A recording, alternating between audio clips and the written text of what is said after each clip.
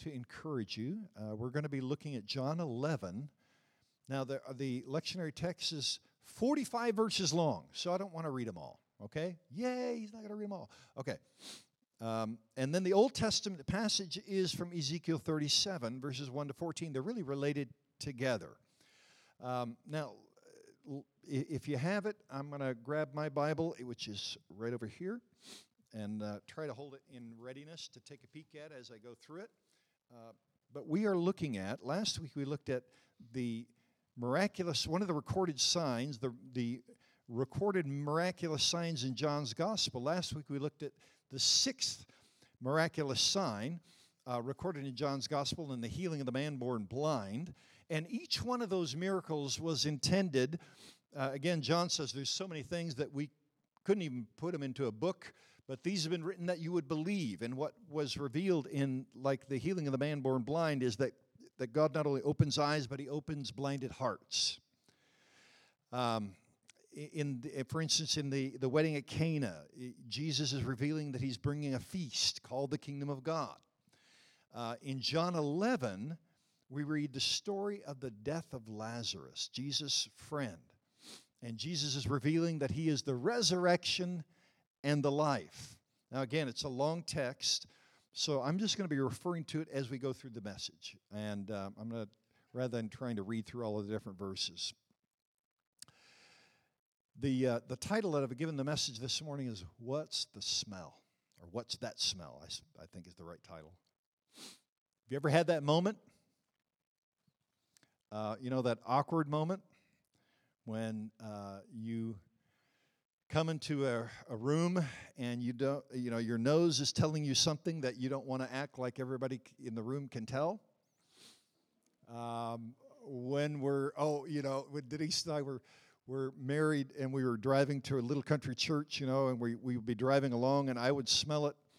I have a super smeller nose. I'd smell it a little ways away, and then we'd be driving along and she'd say, "Oh, what is that?" And of course, for a boy growing up on the farm, my response is, "That's the smell of money, honey." It was a farm we drove by. You guys got that right. A rotten potato in the potato bin. It's like, oh man, it can fill up a room. I'm also, I find it intriguing that one of the worst smells is fresh flowers after they've died, and you throw them into the trash bin. Man alive. It's like, take them out right away. How is it something that can bring such beautiful aroma later can smell so rough? One particular moment in my journey, that comes to my mind as I think about this is the moment that our secretarial staff they began smelling something. Now I had an office on the second floor. They were on the first floor, and they began to talk about that odd odor. And I'm like, whatever, just an old building. Then it started getting really strong. Then I got to the point where it came into the office, and they're burning candles, not because of any kind of ritual. I mean, they're trying to cover the smell.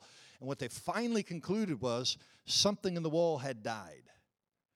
I don't know if you've ever had that, but it's like there's no way you're going to find it. You're just going to have to live through it till it passes. That particular week, I didn't meet with people in the conference room. We went to a coffee shop and let the secretaries deal with that and burn their candles. But you know what I'm talking about. When something can smell up an entire room, or in some cases can almost fill up a whole area, a whole region. I remember coming with my son and Adam and Logan and I and a few others that were in Shillong, India, and we came into the public hospital, and the smell greeted you. This public hospital that's a very generous word. It was basically a place to go and receive some kind of care. But most of the care was brought by family members. Many of them in that hospital ward were dying of TB. And so, the guy that we're with says, "The Lord's going to protect us. Let's go." I was like, "Okay, let's go." So we went, and again, the smell greeted us, and it gave us an indication of what was lying in the ward. And, if any indication of what was greeting us at first, we knew it was going to be difficult. And then the faces of the patients, but more importantly, the family members, when they looked at us, confirmed what our noses told us. And that isn't just a bunch of people that are sick, they're dying. And most of them didn't speak very good English. Most of them had Hindi. I have no idea what their religious background was. They didn't know what my religious background was. But you know what was interesting? When we walked in and smiled, the first thing they were doing was grabbing me and pulling me. They're grabbing me by the shirt sleeve, by the coat. They said, "You come." And they wanted us to come and to pray because, after just a short time of greeting, when you come into a place that it's a valley of dry bones, and everybody knows it, anything that has the fragrance of life is something people want. They want you to come near. And so they could see the difference, and they wanted us to come and to pray with them. Now, here's what I want to share. This is what is interesting and I think more challenging for us in our culture. Most of us don't carry the obvious odors and smells. We cover them up really well. Here's what I mean. There is not a one of us that isn't faced with what I'll call the valley of the shadow of death or the valley of dry bones. We've all been touched by it. There's all places that we have been hit, and it runs. It doesn't matter. I used to tell Denise, I said, when I would meet somebody who was chronically ill, and I was working with them in the hospital, if I was able to sit down with them long enough and begin to engage with them, what was interesting? It didn't take me long to find some type of place of deep grief in their life within the last 5 years. Now, before anybody hears me saying that in a condemning kind of way against anybody who's ill, remember, I was chronically ill for 10 years. These places of our life that are difficult, they touch all of us.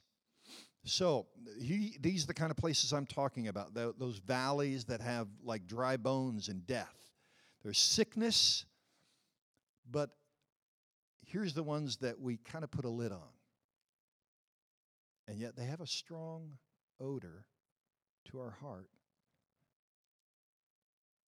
The betrayals, the broken relationships, the offenses that have been left to simmer, the power system that left us wounded and fearful of ever trusting anybody else, the systemic systems of injustice that have touched one generation, and we watch it touch our kids, and we feel helpless. Everything we've done, we thought we tried to do so it wouldn't touch them, and it touches them, and it leaves something aching in us, which feels like death, and we can't seem to get it out. See, my point is that valley runs through the middle of everyone's life. We all have real places where, as one person puts it, death wraps itself around us like strips of cloth, grave cloths that smell. And we carry that aroma, maybe not physically, but it's in us, and it's touched all of us. The valley of dry bones has touched all of us, leaving us with that smell of death.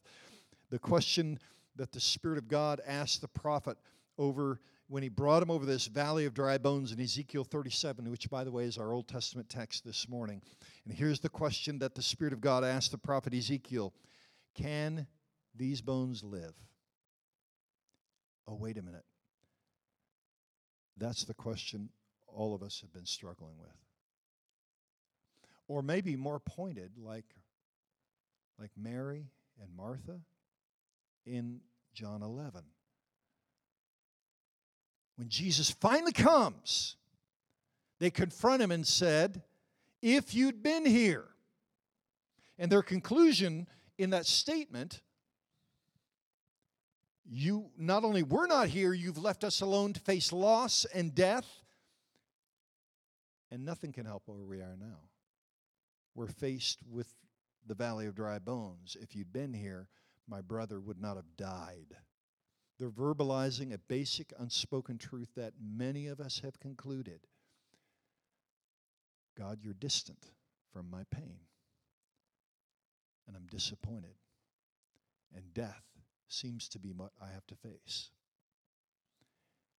Now, interesting, in the text, now I'm jumping all around in the text, so if you want to follow me, it's fine. I'm somewhere around verses 17 to 20 in there, where Martha comes and says, Jesus, if he'd been here, my brother wouldn't have died. But then Jesus said, he will live. And Mary verbalizes her next assumption. The next assumption that most of us struggle with. First one is, God, if you'd been here, he's distant. But now she locates the promise of God. This is really important. In the future, but not in my life. Can I just say something? I cannot tell you the number of times I've heard people try to comfort me in that kind of way. In the death of our son, well, it'll be better out there. So our idea is he's distant and ultimately delayed. She verbalizes the God that many of us have formed in our hearts when we're surrounded by this valley of dry bones, by the smell of death. God's distant. He's delayed. And the good news in the name of the Father, Son, and Holy Spirit that I proclaim over us today is that Jesus reveals life in the face of death, not in the distant future, but in the present. The fragrance of life because he is the resurrection and the life. That's what he said. That's how he identifies himself. I am the resurrection and the life answers the question that Ezekiel heard. Can these bones live? That question that haunts us in the valley of dry bones, in the valley of death. Can these bones live? And Jesus said, those who believe in me will live even in death. Everyone who lives in me, believes in me, will never truly die. Do you believe this? Beloved, Jesus knows how to call dead things back to life. And that's good news. Part of the fascinating part of this story, 45 verses describing Jesus receiving the news about Lazarus' illness, his delay, his coming, his exchange with Mary and Martha, with the Jews that are there. We'll look at some of this. But interestingly, the only thing he ever said to Lazarus, Lazarus, come forth. Death isn't a problem for him. And part of what makes this a remarkable account is how Jesus responds just beginning in this text. Look in Luke 11. He hears that his friend is sick. Now remember, 2 chapters before, he's just healed a man born blind. Whoa! This dude can do stuff. His friend is sick. So it takes about a day to get to Jesus, who is on the other side of the Jordan, near Jerusalem. But he stays there 2 more days. And then he begins to head back to Bethany. Now we're up to 4 days. So assuming the fact that his friend died as soon as they sent word, he's been dead 4 days, all dead.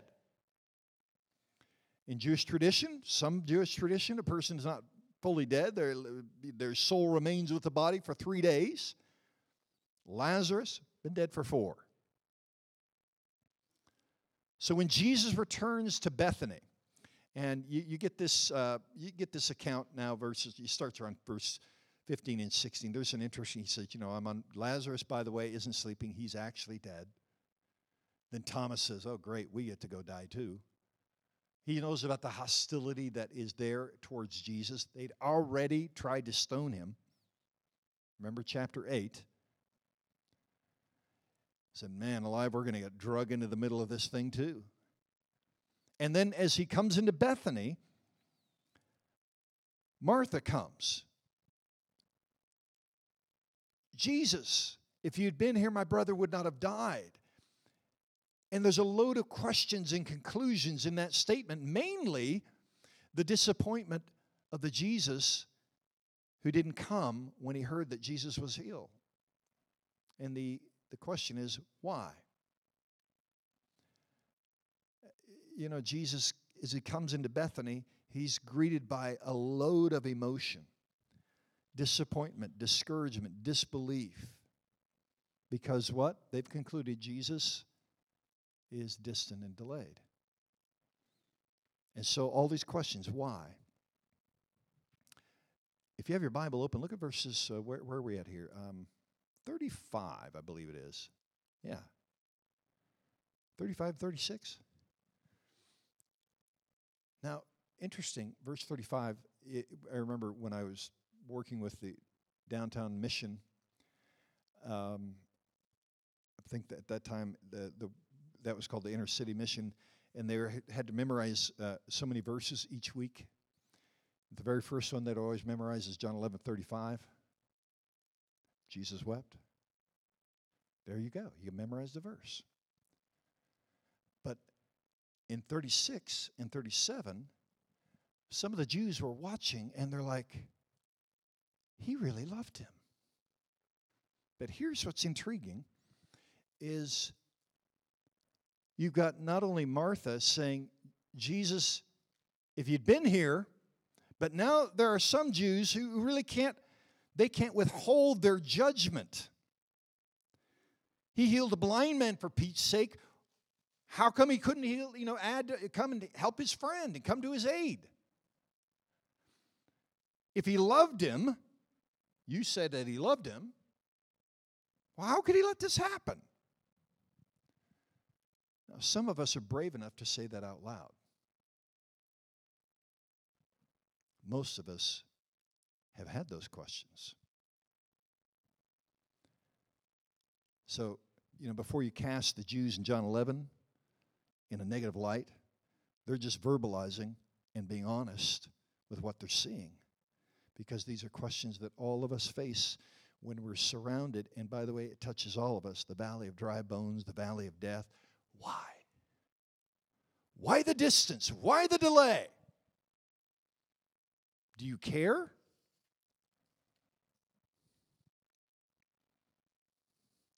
Now, I want to share something. This little sidebar bunny trail worth looking at. Something that is glaring in John's account of Jesus. Notice this in John 11. He never actually directly answers those questions. Why the 2 days? We don't really. You can get a little inductive reasoning in there, but he doesn't directly answer.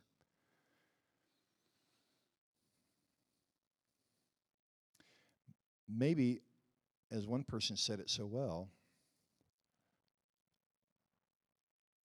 life in Jesus isn't always found in the explanations, but sometimes in the questions and wrestling with them. And as Jesus is confronted with these questions, now I got down to verse 35 and I commented on that for just a moment. But if you look at the original text, it isn't just that Jesus wept.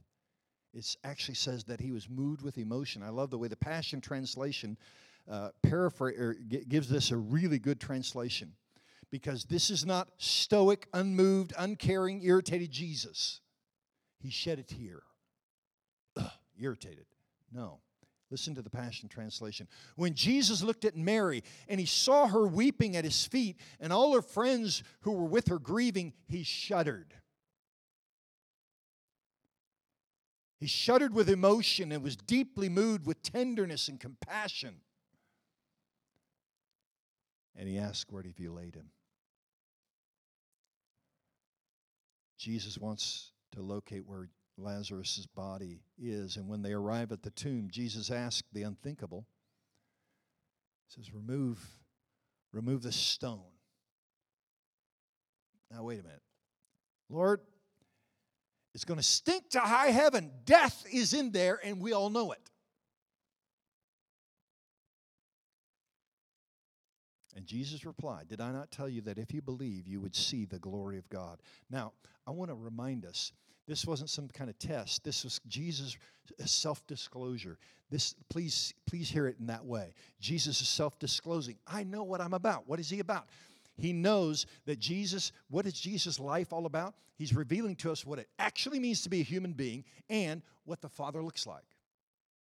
This is his job description. So Jesus is saying, you're going to see the glory of God. Glory of God? No, the word glory actually means more than just, there are some goose-pimply moments. But here's my point. The original word means to be of a good opinion. That's what glory is. So Jesus says, I'm going to reveal what God's actual opinion is about you and about this situation. His passion is to reveal the good opinion of the Father to the human heart when they're in the valley, surrounded by dry bones and the smell of death. So don't miss that. And also, I mentioned this thing about questions. Can I just underline this point here? Jesus doesn't seem to be in a hurry to remove disappointment. And maybe because he knows that's inescapable. So moms and dads, as much as we wrestle with that with our kids, me,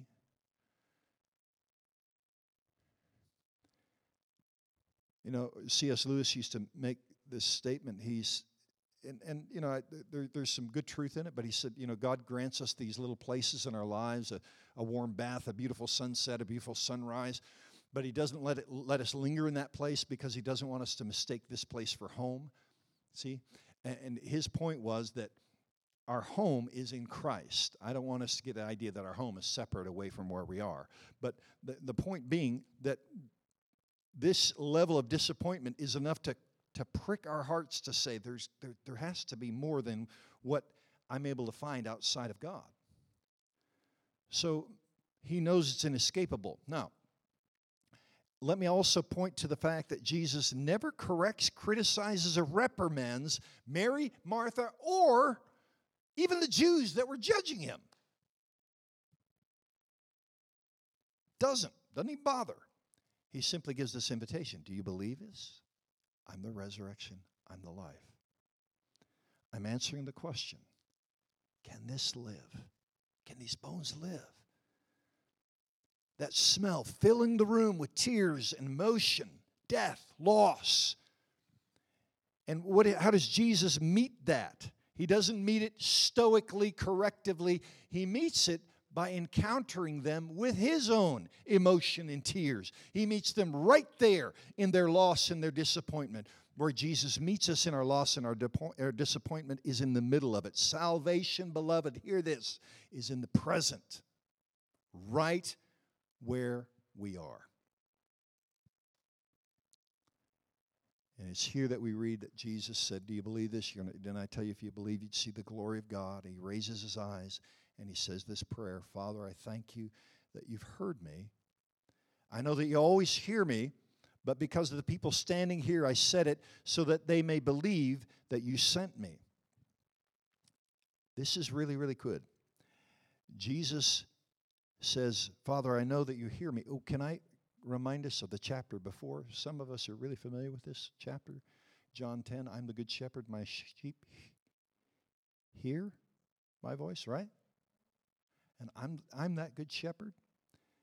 Isn't that interesting that Jesus comes into the valley of dry bones, into the place surrounded with the smell of death, and he says, Father, my confidence is knowing that you hear me.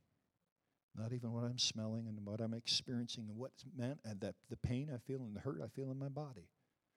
I know you hear me right where I'm at. Hearing the truth of the Father's heart correctly is why Jesus came, beloved. To reveal the love of the Father to the human heart. So Jesus in this simple prayer is revealing that the passion of God, the Godhead, is to reveal to us in the midst of this valley of dry bones and the stench of death, that we would hear and have grace to hear the good opinion of the Father, of his love toward us right where we are.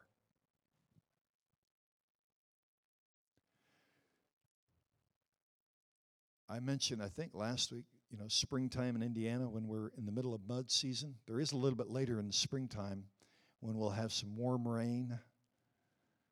And underneath the trees, there'll be a blanket of flowers.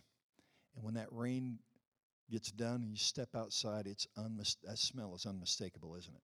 Now, for my son and my daughter-in-law, they happen to live like a quarter mile away from this massive orange orchard. And so, we're going to be there, by the way, next week on spring break. So it's like, I'm going to say, open the doors. I want to smell the orange fields because it's unmistakable. The fragrance of life is unmistakable. Beloved, we proclaim this good news today that in Jesus, He is the resurrection and the life. He's not distant. He's not delayed. Life that is present and that said, Lazarus, come forth. And here comes this man wrapped in grave cloths, and he says, unbind and unloose him. Now, that's almost a sermon by itself. We'll maybe get to that next time when we look at this text. But I want to point out something that in the Gospels, we don't, that I found really fascinating as I was looking at this text. Lazarus, all dead, now he's alive, right? Unbind him and unloose him.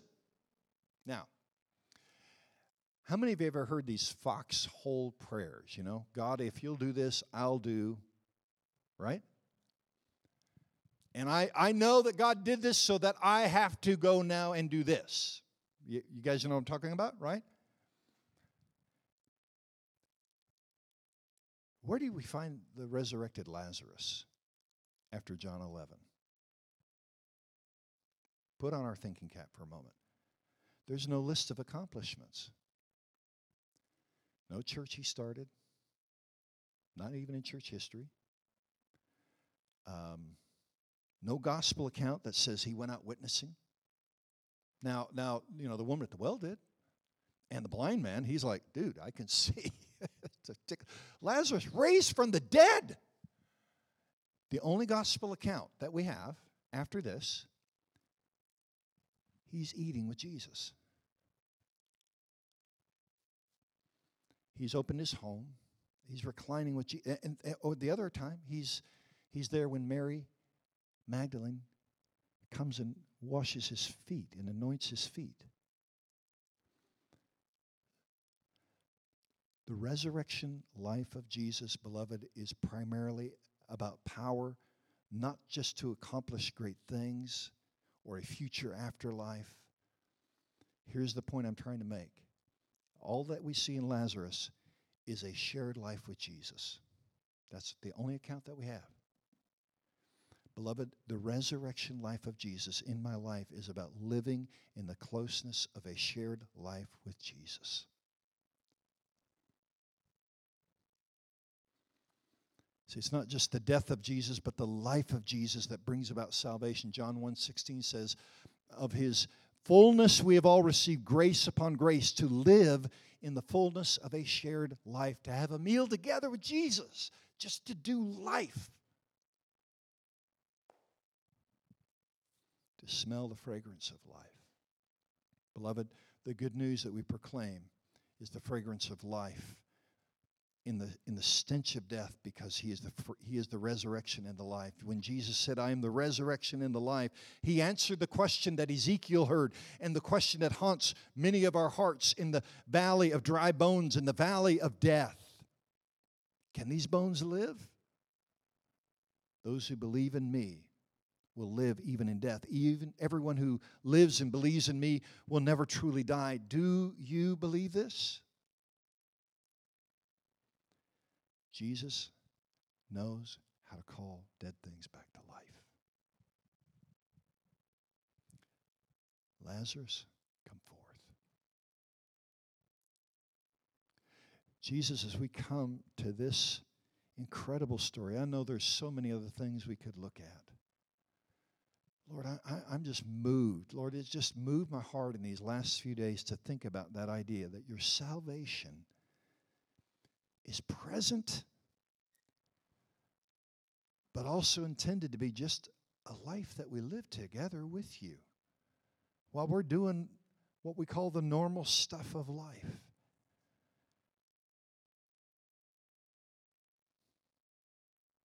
Lord, that in that place we could sense and smell the fragrance of your life, your love toward us revealed. I want to invite you guys, if you would, to join me as we come to close here. Would you go ahead and stand with me? And those of you on the call, if you have something to share in communion, we're going to come to communion here in just a moment. But I want to invite you to praying this prayer with me in closing. Let's pray this together. God of all consolation and compassion, your Son comforted the grieving sisters, Martha and Mary. Your breath alone brings life to dry bones and weary souls. Pour out your Spirit upon us that we may face despair and death with the hope of resurrection and faith in the one who called Lazarus forth from the grave. Amen and amen.